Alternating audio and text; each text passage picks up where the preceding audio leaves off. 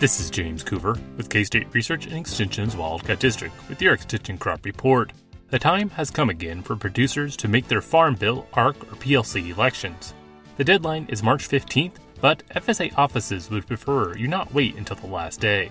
ARC or PLC can be a difficult choice, as both programs are based upon past and future grain prices and yields. There is no certainty when it comes to making the election, so we just have to go with the best knowledge that we have available. Without going too far into the details, PLC payments start when commodity prices, averaged by the marketing year, drop below a reference price. ARC is more complex, as its payments start with the combination of the marketing year average and county yields drop below a certain point. Generally, PLC pays more with low commodity prices, and ARC payments have caps. So, when making the election, it ends up being a functional question. Choose PLC if there's an expectation of low market prices. If not, then choose ARC. So, let's take a look to see if PLC is expecting a payment for each common grain commodity. Historically, wheat and milo have had good PLC payment rates. Corn has had a small payment rate, and soybeans have yet to have any PLC payment. In the past, farmers have largely chosen PLC for wheat, milo, and corn, and ARC for soybeans. However, last year the commodity prices rose enough that not one commodity received a PLC payment, and this is likely to be a case again this year. The marketing year runs from September of 2023 to August of 2024, except for wheat, which runs from June to May.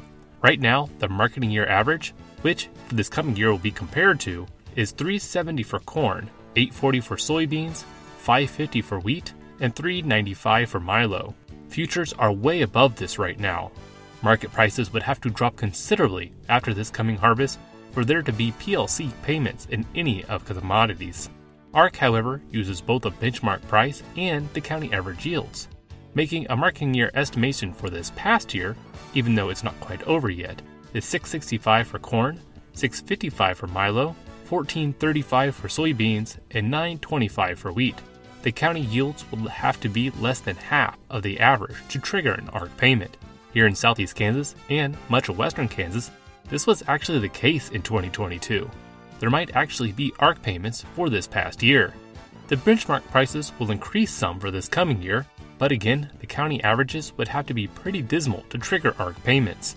However, as any farmer knows, that is possible any year. Given the likelihood of receiving PLC payments has dropped as market prices have increased, many farmers are largely moving to ARC. Still, last year, nearly half of all farmers are enrolled in PLC for milo and wheat, which used to be the better paying program before 2020. So, in the end, what I'm saying is that while choosing ARC or PLC is always a gamble for better payments, right now it's a much more likely gamble that will have yet another severe yield loss year favoring ARC, rather than commodity prices being cut in half, favoring PLC. One caveat, though, is that supplemental coverage option is only available for the PLC enrollment, though not many farmers use this option. If you need to change your election, make sure that you get to your FSA office by March 15th. K-State Ag Economics has a number of recent publications and tools that can be used to estimate payments and help make decisions. If you need help finding these resources, please give me a call at 620-724-8233. This has been James Coover with your Extension Crop Report. Next up, we'll have Wendy Powell, Livestock Production Agent for the Wildcat District. Hi, this is Wendy Powell, your Livestock Production Agent with the Wildcat Extension District. There are many reasons for weak or stillborn calves. Most are in the wait and see column. But there is something that needs to be on the cattle producers' minds right now about calving season. With the drought situation and the lack of fresh forages for livestock to eat, most in southeast Kansas are consuming a diet largely consisting of preserved forage. Hay. Fresh, green forages contain very high levels of vitamin A, so it's rare for this deficiency to occur during a normal pasture season. But problems occur during drought conditions and when grasses become dormant, making vitamin A deficiency primarily a winter issue. Forages harvested still green in color will contain some vitamin A, but at very low levels. Being the least stable of all the vitamins, elevated temperatures and long days of sunlight of hay season cause most vitamin A to oxidize and disappear. Cows on green pasture will store vitamin A enough to last 2 to 4 months. Outside of those months, most herds will offer a trace mineral vitamin pack. However, it's common to still see deficiencies in supplemented herds. Some mineral packs don't contain the appropriate amount of vitamin A. Normal, free choice mineral and vitamin supplement dosage is 2 to 4 ounces per head per day. To meet the needs of a 1,400-pound cow that only consumes 2 ounces of mineral, the supplement needs to have 300,000 international units of vitamin A per pound. A majority of supplements contain half that. Another supplement consideration is the intake variation among cows. Some research suggests that up to 14% of cows don't consume any dry mineral supplement at all, and others eat varying amounts. Lastly, it doesn't matter what level of vitamin A is contained in the supplement if it isn't consistently available for livestock to snack on. I've mentioned that vitamin A is unstable. Standard feeds lose about 1% per month, but when coupled with a trace mineral, as with most supplement packs, the loss increases to 9%. Product purchased 6 months ago may only contain half the vitamin A now. What are the alternatives to cool season forages or purchasing supplements on an as-needed basis? In some cases, injectable vitamin A makes sense. If a herd is presently experiencing a deficiency, an injection to cows yet to calve will have immediate effects. Keep in mind that the injectable vitamin A still has a short period of effectiveness, 1 to 2 months, so timing is critical. Excessive vitamin A can be toxic. Use your vet's advice on product and dosage. For more information, give me a call at the Labette County Extension Office, 620-784-5337. Thanks, Wendy.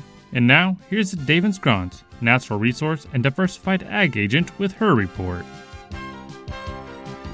This is Davin Scrons, one of the Agriculture and Natural Resource Agents from the K-State Research and Extension Wildcat District of Crawford, Labette, Montgomery, and Wilson counties with your K-State Research and Extension report. If you are thinking of raising chickens, you should first consider the following questions. Are there city ordinances or homeowner association restrictions that restrict raising poultry in the location being considered? Is there a source of feed available for growing the type of chickens you want to raise? Is the time and/or manpower available to care for the chickens? And who will look after the chickens when you go out of town? Is suitable housing available for the flock size you are considering raising? If you plan to use your new flock as a source of income, is there a market for the product? For example, if you were to raise laying hens, is there a local market for eggs? Are facilities available for processing broilers, or would you be able to process them yourself? Once you have considered the previous questions, the next step is to choose which breed you are going to raise. Chickens available today have been genetically bred for specific purposes. For example, meat birds have been bred for increased meat yield and improved feed conversion rates. They usually will not lay enough eggs to make it economically feasible to keep them beyond the broiler fryer age.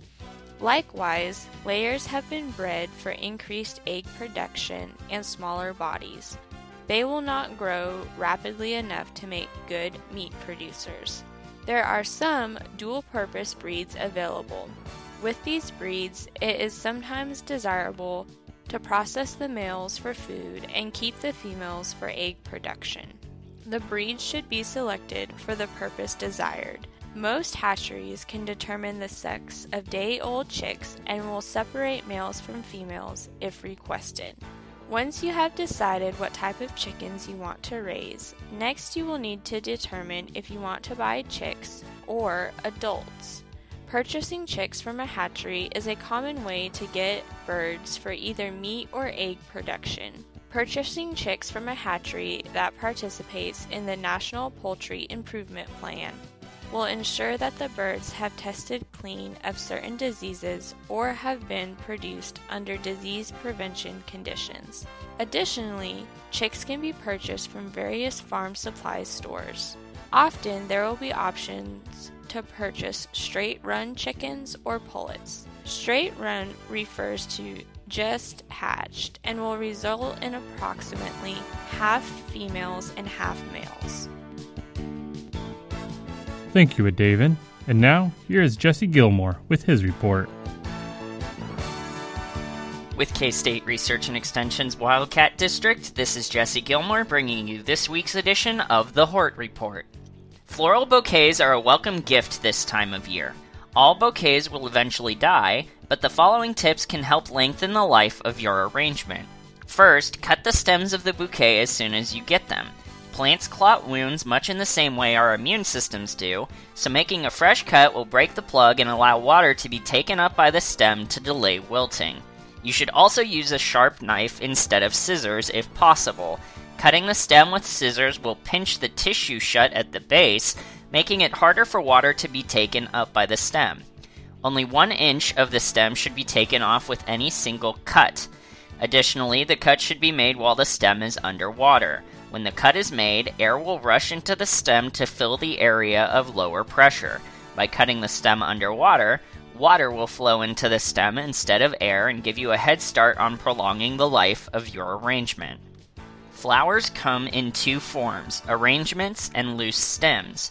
There are several additional steps to care for loose stem bouquets that you won't have to worry about if you're buying a pre-made arrangement. The most important is plant food. Typically, loose stem bouquets will come with plant food to add to the eventual container, whereas arrangements will already have plant food added to the water of the container they come in.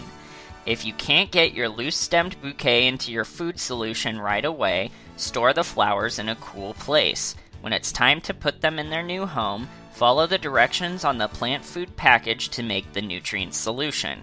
Prep the flowers by cutting the stems as described previously, and remove any leaves that will be below the water line to inhibit bacterial growth.